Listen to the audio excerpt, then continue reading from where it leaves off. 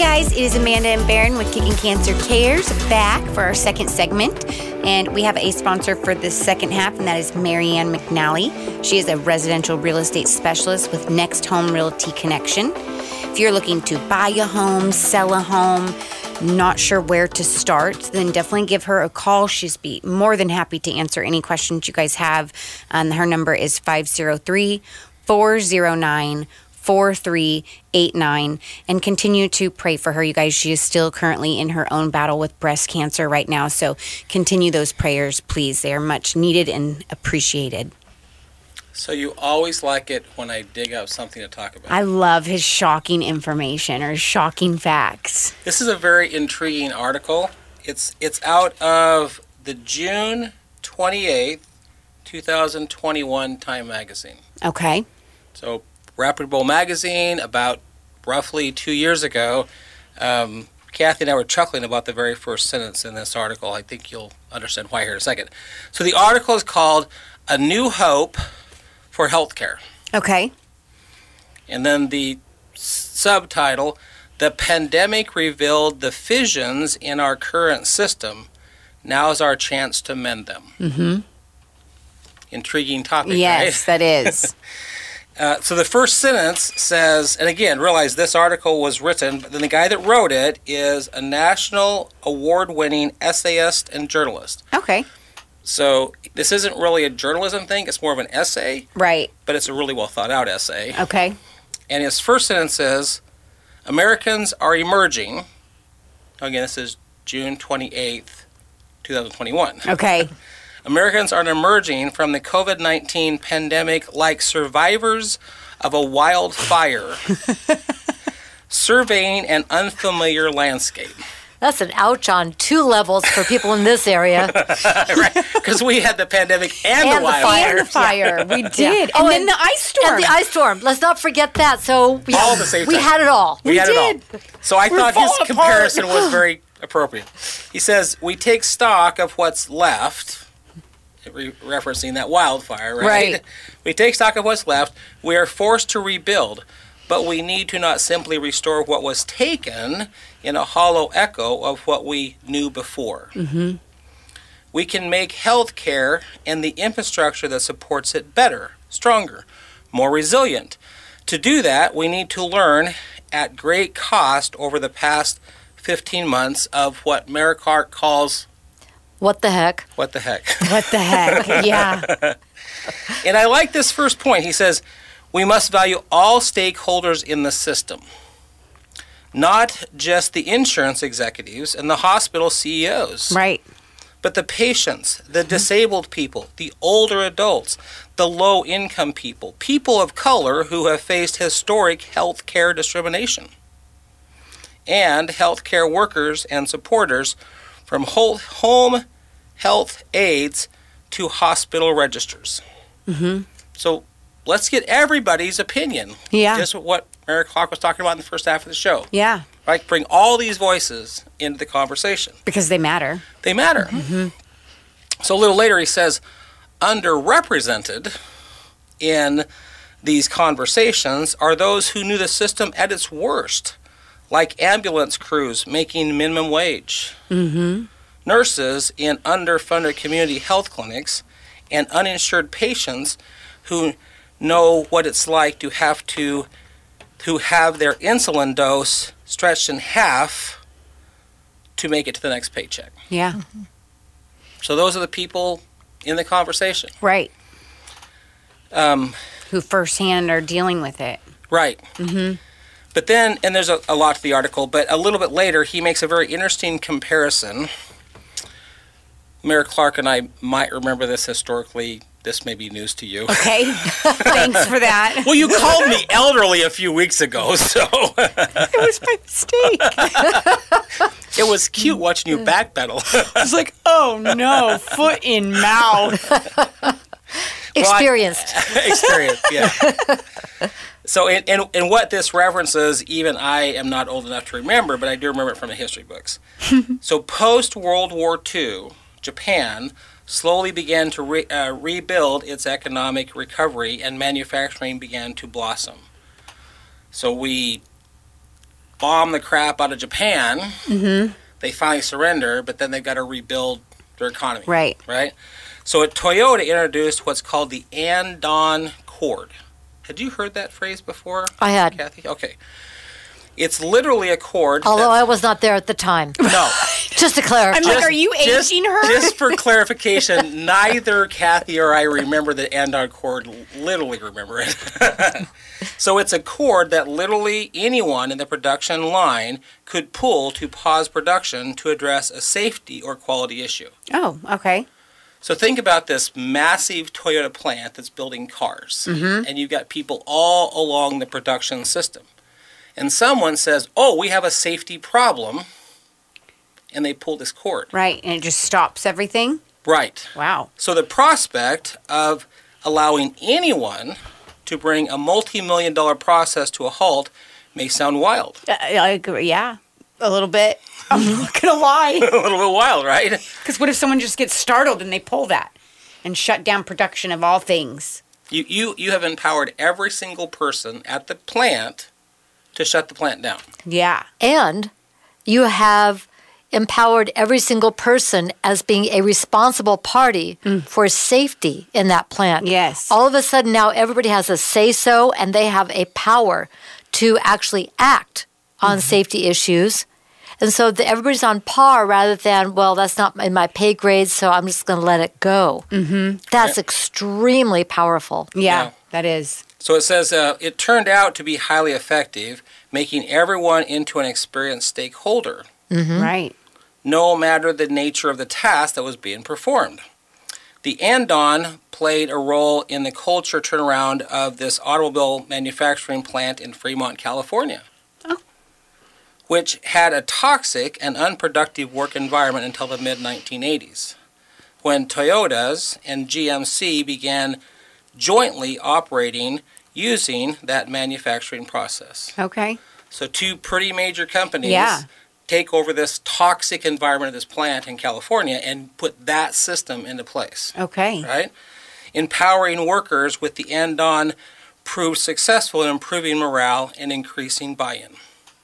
The U.S. healthcare system as a whole needs a metaphoric Andon cord. Yeah. What are your thoughts here, Kathy?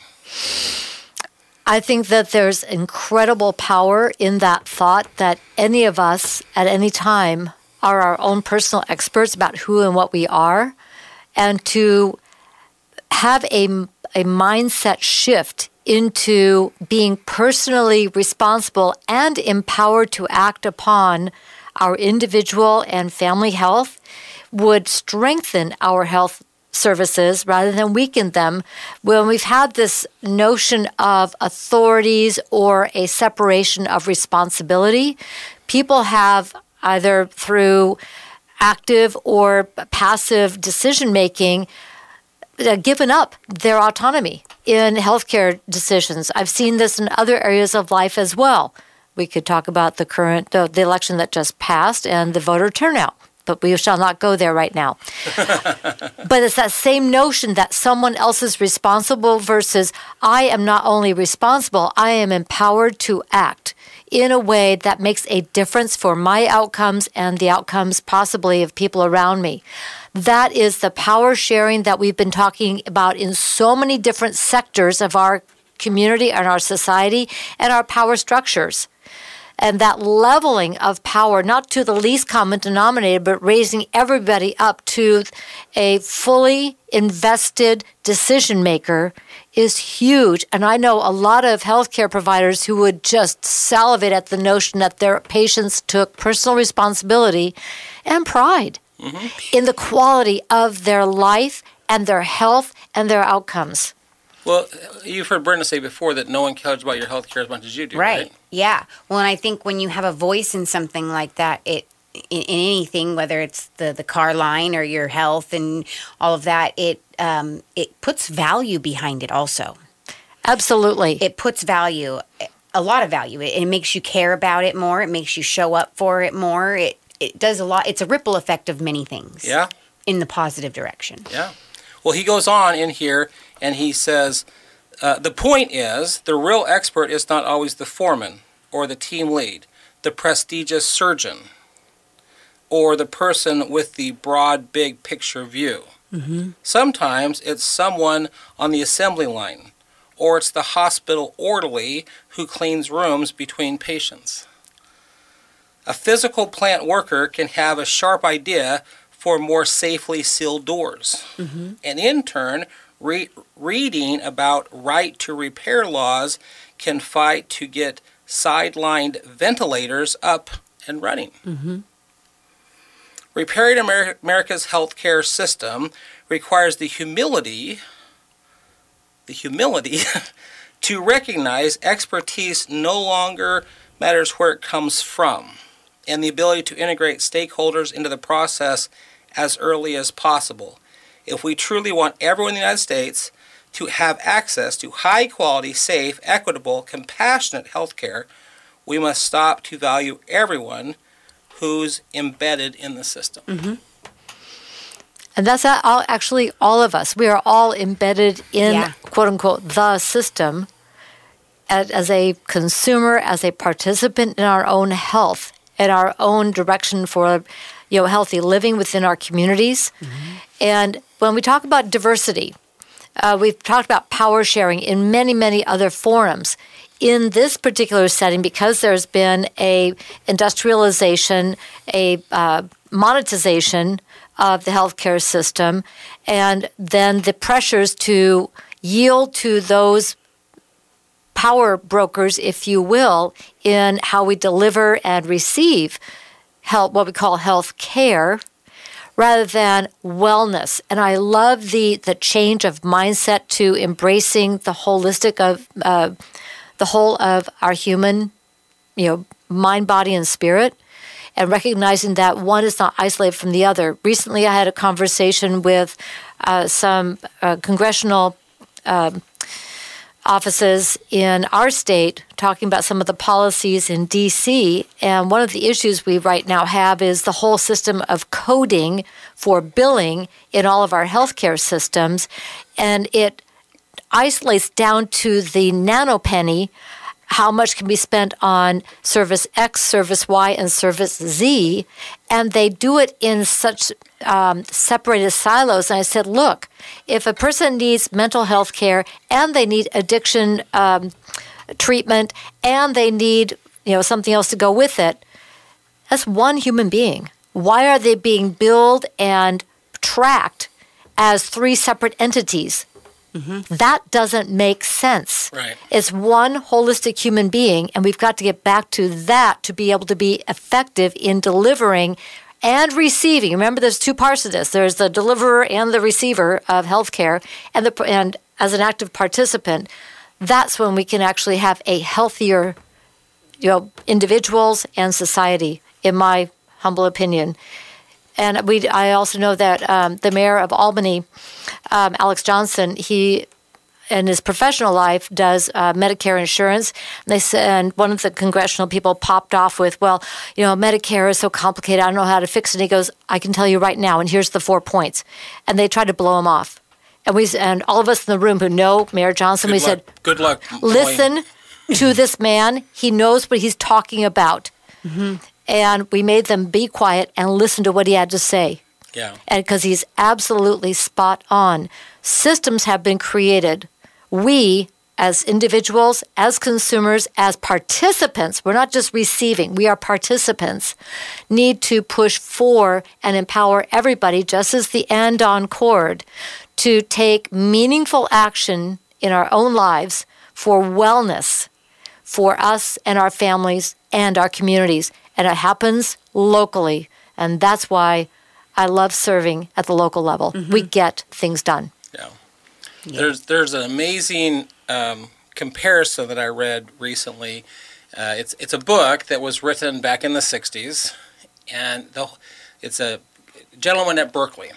It's a philosophy book. But it's talking about the creation of movements. And he goes through good or bad. You've got Christ, which is a movement, and you got Hitler, which is a movement, good and bad. but he just says what creates movements. So it was a very interesting book for me to read with what appears to be a kicking cancer movement. Right. But he did a great analogy about the French Revolution, and I think it ties into what we're talking about. So the French had sat and watched as the colonies broke away from England. In fact, people don't realize that Benjamin Franklin wasn't a president, but he's very revered. He was the ambassador that went over to France to get their help in this fight. Mm-hmm. And he convinced France to come help, mostly because France didn't like England. But they came over and helped, and we won. And now all the people back in France are going, well, wait a minute. If these colonists can stand up to England and win, maybe we could stand up to the Louis who run France. Mm-hmm. The problem is that the Louis, and at that time the Catholic Church, were so intertwined that if you actually stood up, you'd probably be beheaded and killed. So they found those little fissions, those little cracks in the French society, and they exploited them. Okay. And that's really how the French Revolution occurred, is they found there was a lot of egotistical things that the Louis believed in, and so they played upon that, and they created a revolution. Yeah. And I think, like Mary Clark says, it's that little things that we have. We are all part of the solution to this healthcare crisis. And we sat here for 15 months of what the heck, doing what we were told to do. Even if it didn't make any sense to do it, we were told to do it. Well, now we're at a point that we all can actually be part of this end-on cord to fix the problem. Mm-hmm. So I thought the article was amazing to bring in and talk about. Yeah, that was great. Thank you for sharing. Yeah. I'll go back to something as a child of the 60s, one of the big mantras from that time period that I still live by is be part of the solution, not part of the problem. Yes. And it's a very empowering way to live and a way to see problem solving and building community. Mm-hmm. Which is why, if anyone goes to find our legal name with the state of Oregon, when I formed this nonprofit, our legal name is We Are the Solution. Oh, I like that. And that's on your shirt. Kicking Cancer is our DBA. It's the one that's most known. But our legal name is We Are the Solution. I like that. So, right to what you were just talking about. Yeah. And there we go. A meeting of the minds. Yeah. Once again. Once again. Well, the last story I want to bring you in our last few minutes ties into our timeline really well. It also ties in really well the fact that the mayor of Kaiser is here. A spot came open on our board of directors, and Claire Duran's name was submitted as a person to add to the board. Yeah. I did want someone younger on the board to give us a variety of ages weighing in on this discussion. Right. Claire's in her early 20s. Mm-hmm. For those in person. You know her. I do. You know her. Yeah. She is third generation at Classic Homes. Mm-hmm. And that's going to tie into the story. Oh, okay. Okay. What I've tried to discover over the time is, what's that person's why? Mm-hmm. Why are they trying to help me with what we're doing? Yeah. So I finally asked Claire what her why was. I'm going to read you her why. Okay. I'm going to try to read you her why. Oh, okay. Okay. Classic Homes was actually founded by her grandmother. Her grandmother's name was Sue Dawn Duran. Okay. Sue and her husband founded Classic Homes. They were building all these classic homes throughout Kaiser. Kyle Duran, who's on the city council there in Kaiser, yes, he comes in and did some remodeling on the homes that his parents had built. Okay. And eventually they combined the two, so now you can do the building or the remodeling all as one. Remodeled by Classic Homes. That's how they formed it. I love that. Isn't that neat? Yeah. So Mom and What Dad a cool built... way that's really awesome. Yeah, they built these classic homes, and then Kyle began to remodel them, and he said, well, let's just make it one company. I like that. So that's two family businesses merged into one. That's really awesome. Yeah. So what had happened in the summer of 2013 is Sue, which is the grandma, Sue was feeling very sick. She started to stay home more often. She was missing events. She wasn't going to church. She went to the doctor, and in early November 2013, she was diagnosed with breast cancer. Okay. So that's the tie-in that I didn't realize it when Claire was nominated, but that was her tie to this organization. Okay. Right? January 2014, she had a mastectomy to try to remove the cancer. She then started chemo, so from February to March of 2014, so about 9 years ago, she was getting chemotherapy. Her hair was falling out, but she was beating this cancer. Wrong. Wrong. Okay. That's what it says. Okay. And Gosh. Claire did a great job of writing this, Mm-hmm. so I'm going to try to read as much as I can, but she said Sue was getting chemotherapy. Her hair was falling out, but that she was beating this cancer thing. Wrong. Wrong. By May of 2014, so it's now May of 2023, nine years ago, Okay.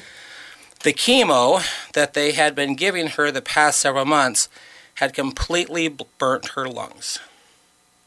So it created a whole other issue. I call it collateral damage. Yeah. Jeez. She is now on a ventilator. She can't talk. She has a big tube down her throat. We brought her an iPad so that she could type out messages to us when she wanted. One day in the hospital, she started waving her hand, motioning that she wanted to type on the iPad. Sue was so weak when she would type that we would have to start guessing what she was typing because she wouldn't hit the right letters and it would be gibberish. Mm-hmm. And she would get tired before she could finish. Gosh, how heartbreaking. Right? She started to write, it's W-O-N-D. It's wonderful. She shook her head, yes, and then she began to write, I'm free. As she's on her ventilator and exhausted? So she's typing, Yeah. I'm free. That was May of 2014. The next day, May the 17th, 2014, today is May the 20th. Right. May the 17th was the day the ventilator was being taken out. Oh. I think she knew that she was ready to go home to God. Oh, she passed? I thought that it was getting Well, better. No, she wrote, I'm free. Okay. Okay? Mm-hmm. So they took the ventilator out. She would probably have a few minutes with us after the ventilator was removed to say goodbye. She spoke to all the grandkids. She gave them all very heartfelt goodbyes. Yeah. Surprisingly, she wanted them to sing to her, so they all started singing. Mm-hmm. And this is kind of funny. She says, I do remember her telling us in her faint, hoarse voice, you sound horrible. The one thing she never lost was her sense of humor. Yeah. The decision was made to sing I Can Only Imagine. That's a really good song. So that's what they sang That's to a her. very good song. Sue Duran passed early the next morning, May the 18th. It was a Sunday. So Mom asked if we wanted to go to church. We didn't have to. We didn't want to. I said, again, I being Claire, Grandma would want us to go. Our church, like many others, started with a worship service, and the song they sang was... I Can Only Imagine. Yep. So Claire said that's how she knew her grandma was there. Yeah. So That's really powerful. Yeah. Yeah. Claire was on our board for almost 2 years. Mm-hmm. And, Classic Homes has become more and more successful. Side benefit to these fires we talked about. Yeah, yeah. They were there to help build Dave Wallery's cabin out in Detroit. They picked up a lot of work. Probably wasn't the way they wanted the work. Right. But they got a lot of work from these houses that were destroyed out in Detroit. Mm-hmm. As they got busier and busier, Claire eventually has resigned from the board of directors, but is very much a very close person to the board of directors. Yeah, absolutely. But it wasn't until I asked Claire, can you, why is a 22-year-old girl getting involved with this Yeah, what's your why? Organization? And that's she her shared why. A powerful one at that. Yeah. So that's the story I brought you. Well, that was a good one. Thank you so much for joining us. I appreciate it. It's been an absolute pleasure. Thank you for having me. Yeah. All right, well, we're going to wrap up this show. Our sponsor is Marianne McNally. She is a residential real estate specialist with Next Home Realty Connection. And if you guys are looking to sell your home, buy your home, not really sure where to start, she is the expert. So give her a call at 503-409-4389 and make sure you guys continue to pray for her as she is going through her own battle with breast cancer. So prayers, please, and thank you. And we'll be back next week as the movement continues.